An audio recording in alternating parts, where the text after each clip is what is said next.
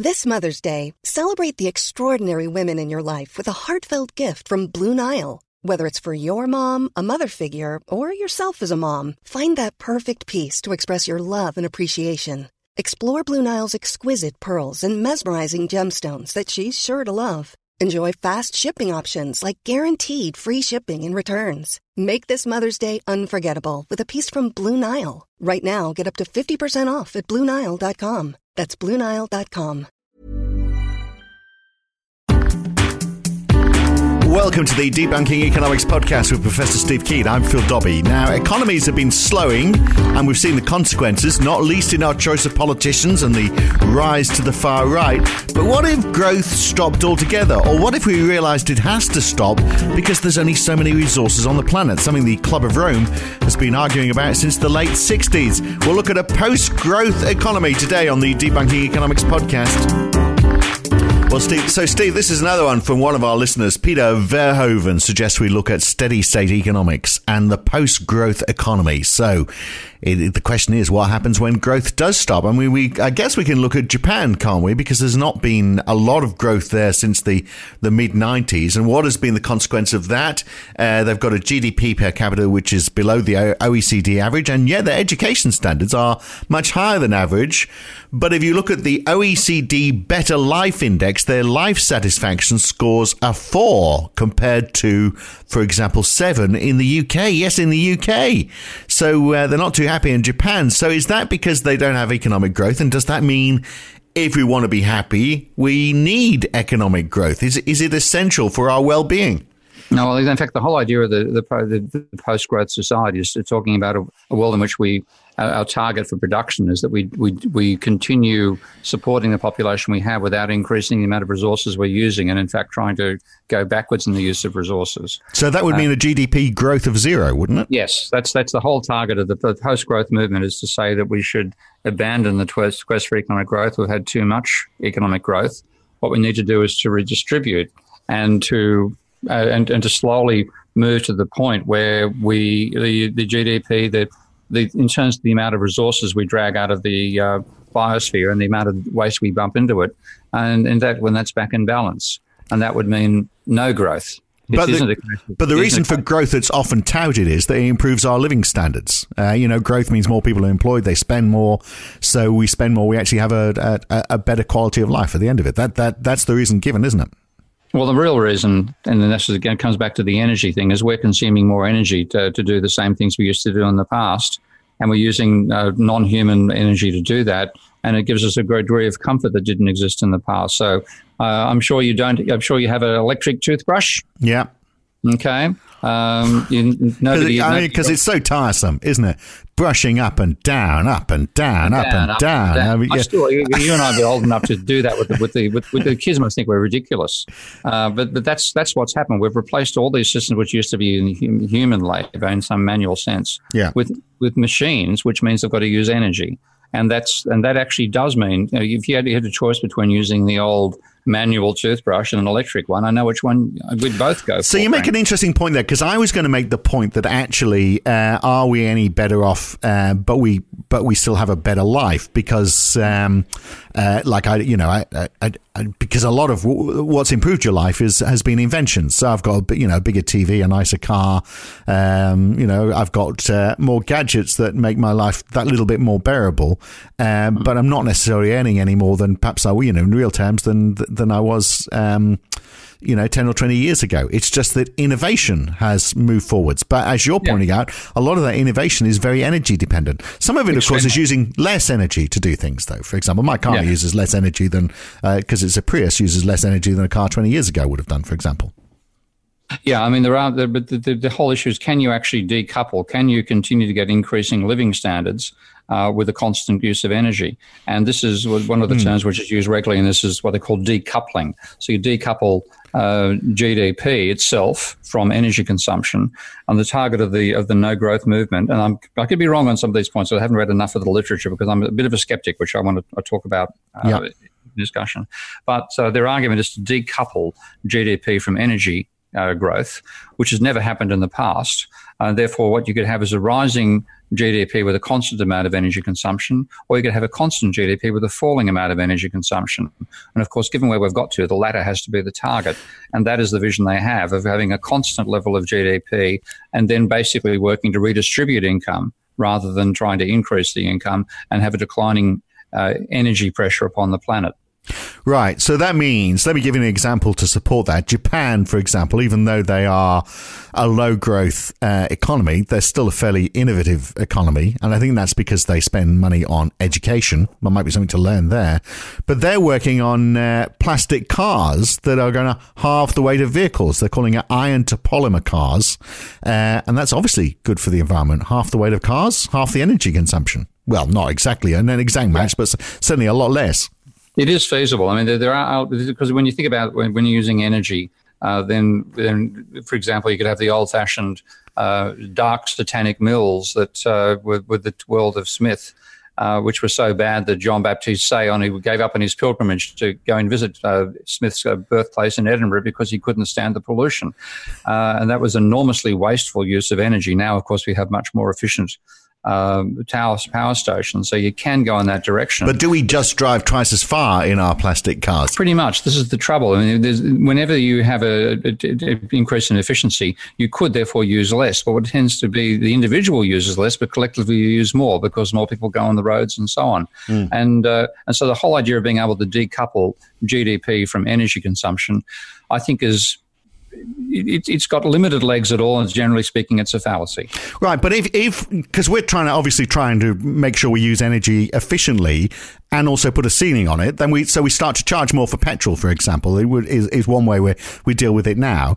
We could just add more to the cost of petrol and say, you're going to be the same as you were before because cars are half the weight. So we can put a ceiling on the consumption. Well, we can try and say, well, okay, it's more efficient, but we're going to stop you using it more. So the net benefit is a gain for us.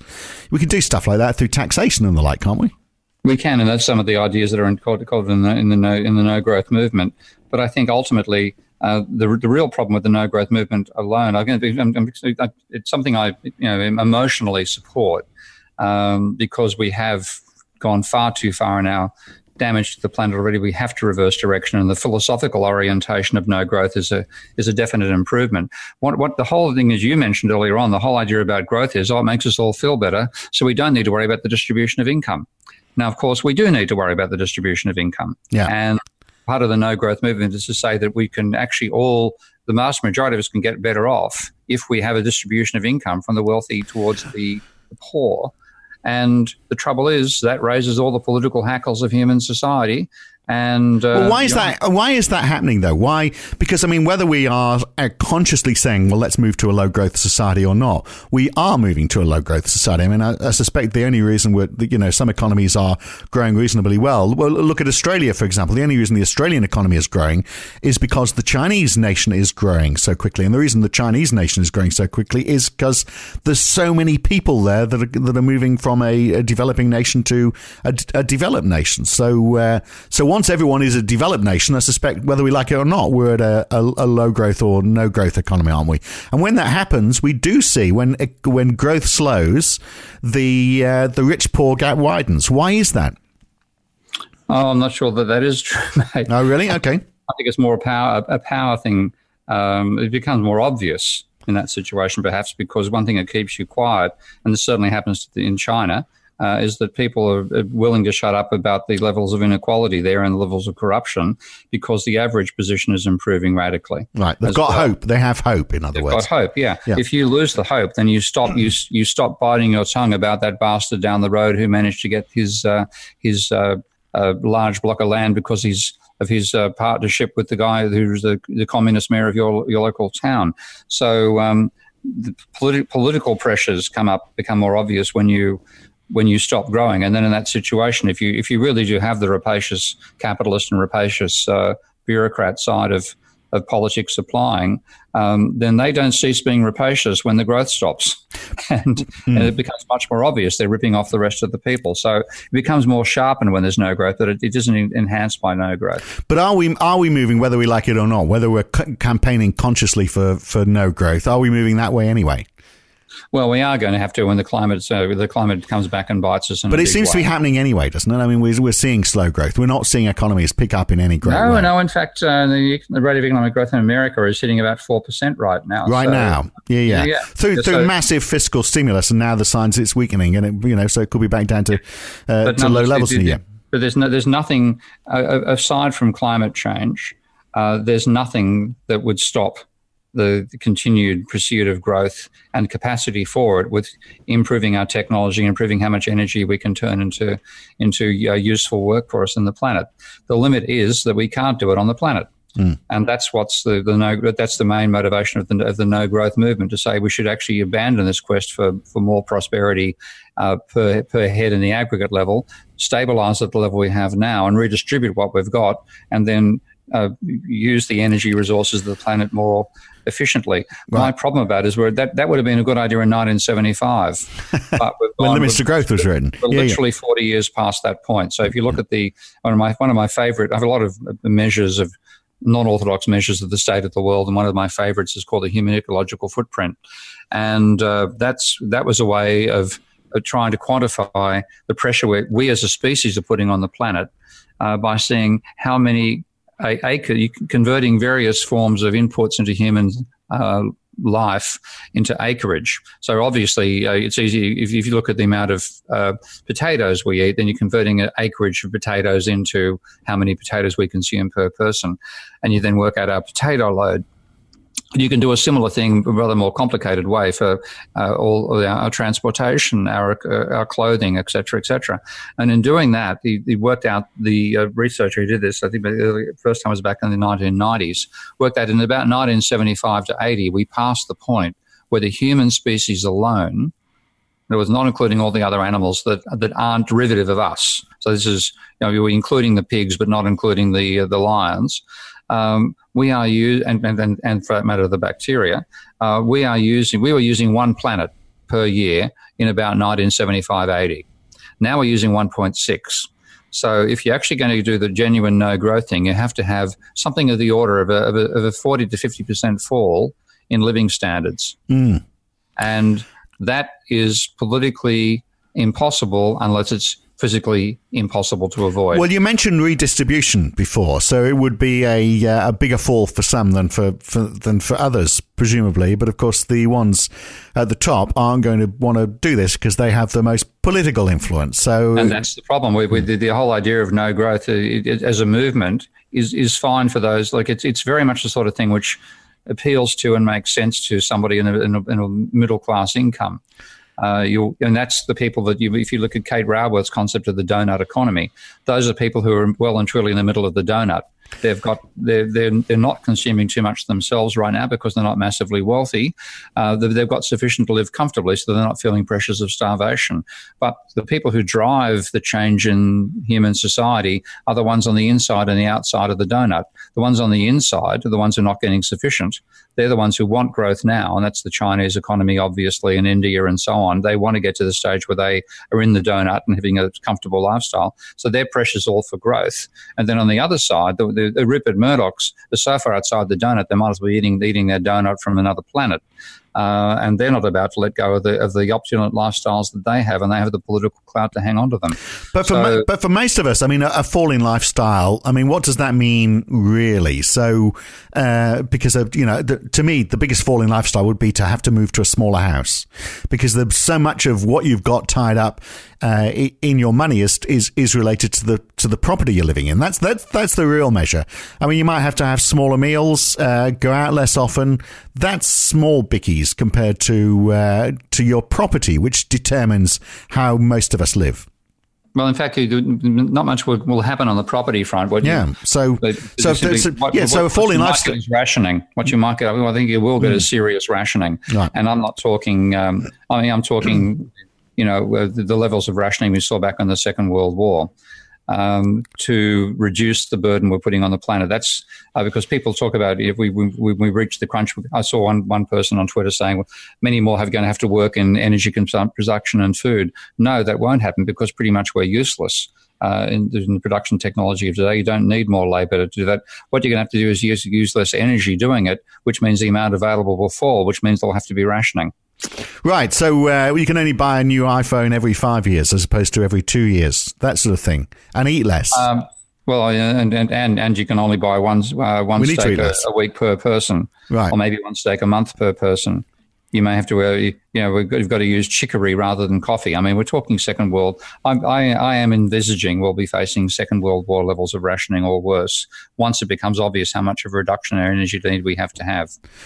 But are we ever going to reach that conclusion? Are we ever going to make those sacrifices? Because, I mean, isn't one of the problems that if we want to use energy more efficiently, then we've got to be innovative. And to be innovative, we've got to have innovators. And to have innovators, we've got to reward them.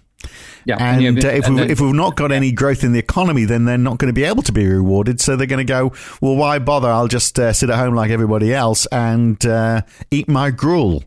No, in fact, what I think you'll see is Second World War again levels of innovation where you're doing it for the national benefit, and you're being given the resources you need to do it in the process. That's where the Enigma machine and computing came from. That's where where nuclear power came from. That's where the jet engine came from. Of course, thankfully, the Germans didn't get there first. But all these things. Talking about a time of national governments with no politics.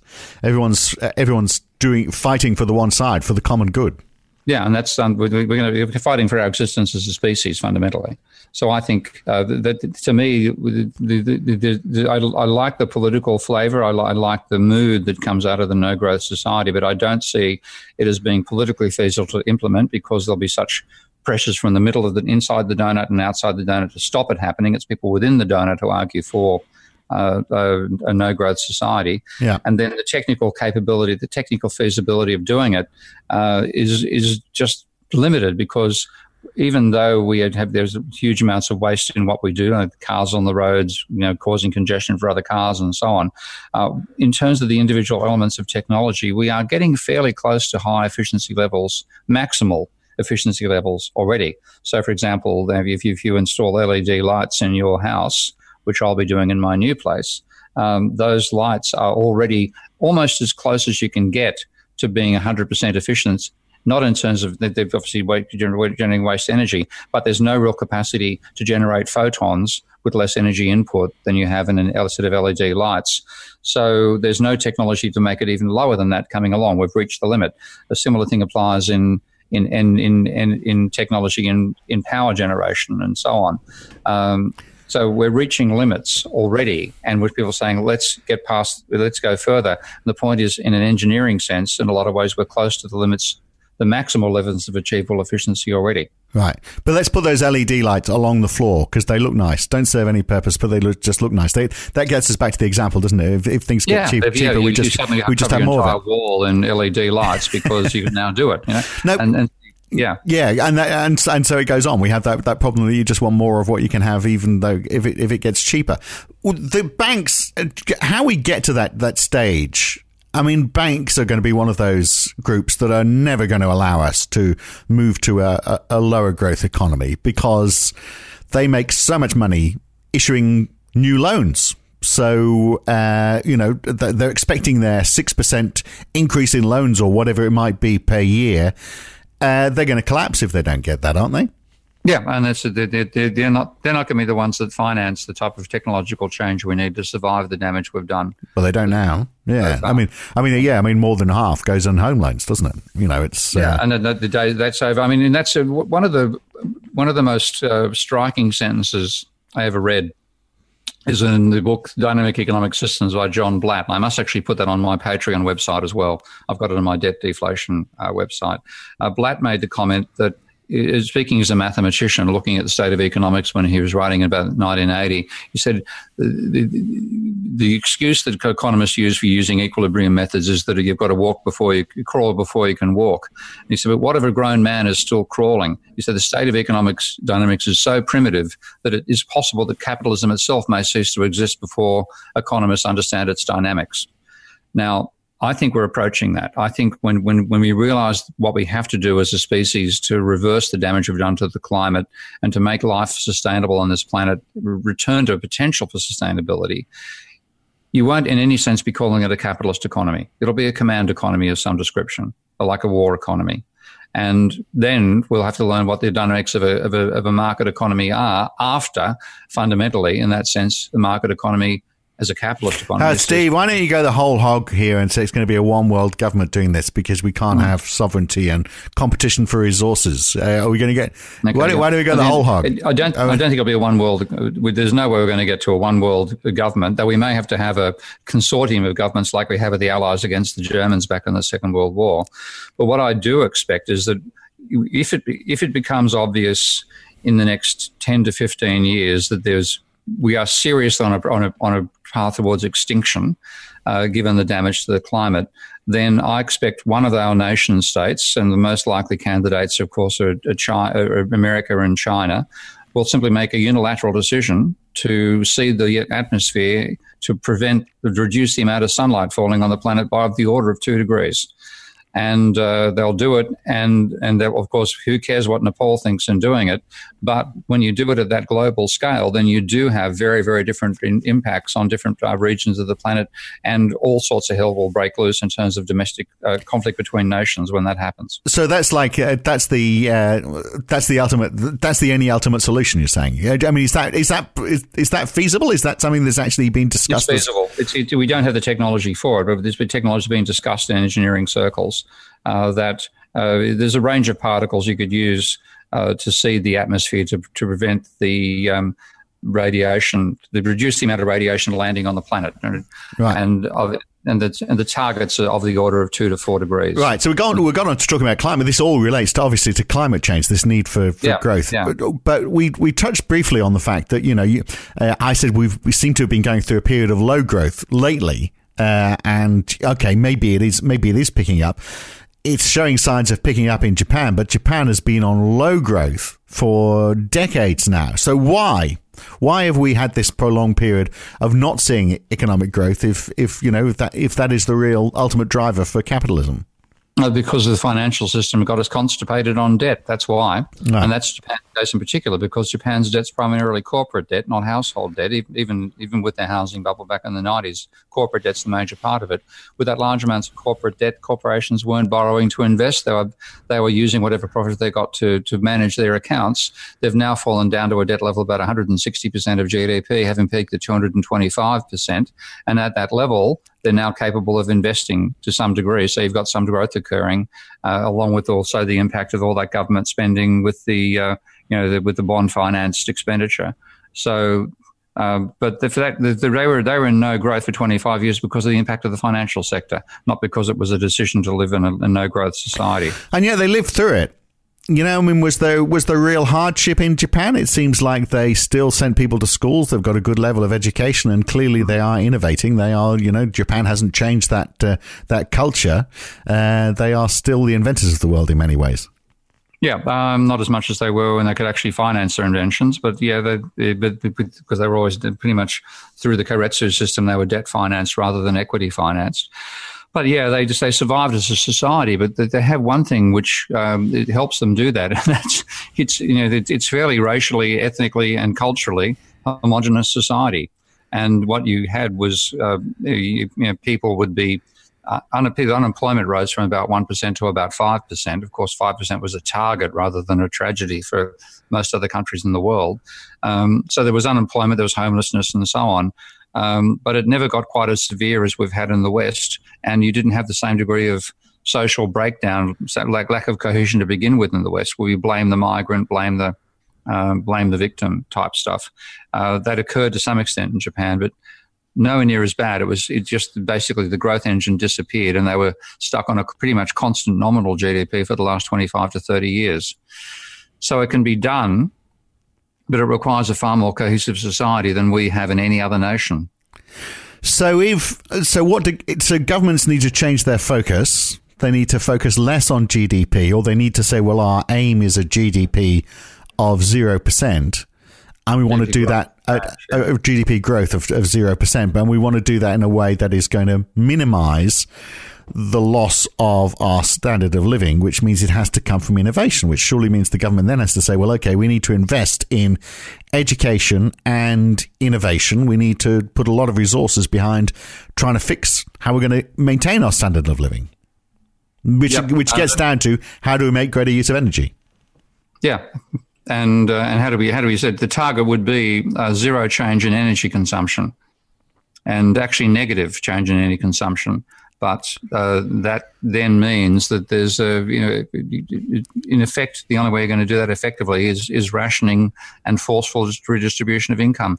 And in both cases, I can't see that being done in a peaceful sense. I can only see it happening when it becomes critical in the same sense that rationing was critical during the Second World War for England. And it's also a lot easier to be done in a country where they don't supply their own energy and having to buy it. Countries that are rich in energy resources, that's very hard for them to be told, don't make any money out of digging it out of the ground and shipping it on because we want the world to use less. That's a big call. Like Australia, for example, the Australian economy is entirely dependent on doing that. And so is the Saudi Arabian economy. Yeah, of course. So you give the Saudis some credit for something. They're actually building some of the world's biggest solar farms now to try to replace their consumption of oil with solar energy instead, because, of course, they've got tons of solar energy as well. So, it's we're living in a very interesting time in humanity. In fact, of course, obviously, it's too interesting. But I see we are just going to carry on the way we are for the next 10 or 15 or 20 years, aren't we? And then bang. Yeah, I think it's the brick wall was pointed out to us 40 years ago by the limits to growth, and we're going to smash into it in the next 10 to 20 years. Right. But of course, the answer that's always given by detractors to this argument is that we always find a way. Limits to growth was sort of written in the 70s and was saying, in 10 years or whatever, we were going to hit that brick wall. Now here we are, decades later, we'll find a way. Well, actually, a prediction of a crisis when you look at the plots and go back and take a look at your chart, I think the time limit between 2030 and 2070 was when they saw us limits to growth. All right, okay. One sense or another. So we've still got 15 years almost to go to the start of when they said we're going to start seeing serious breakdown. If their timing is right, which is quite likely, then the detractors who abuse them are going to be seen as people who abuse probably one of the greatest works of intellectual vision in the history of humanity. I must go and read it again. It's on the bookshelf. Yeah. I'm going to get it out. We spoke about it recently. I was going to do it then. I'm going to do it this afternoon. I'm going to delve into the limits to growth, and that'll cheer me up for the rest of the day, as has the last half hour. We need to choose a more cheery subject, something perhaps a bit more short term next time. Steve Keen, we'll catch you then. Okay, mate. Good. I tell you what, it should make me happy. I just read this morning that I live in the second happiest place in the UK. The happiest place is Southend-on-Sea, so you have to think they have to change their methodology somehow. Look, we'll be back again next time with another edition of the Debunking Economics podcast with Professor Steve Keen. I'm Phil Dobbie. Thanks for listening. We'll see you then. Normally, being a little extra might be a bit much, but not when it comes to healthcare. That's why United Healthcare's Health Protector Guard fixed indemnity insurance plans, underwritten by Golden Rule Insurance Company, supplement your primary plan so you manage out-of-pocket costs. Learn more at uh1.com. If you've enjoyed listening to Debunking Economics, even if you haven't, you might also enjoy The Y-Curve. Each week, Roger Hearing and I talk to a guest about a topic that is very much in the news that week. It's lively, it's fun, it's informative. What more could you want? So search The Y-Curve in your favourite podcast app or go to ycurve.com to listen.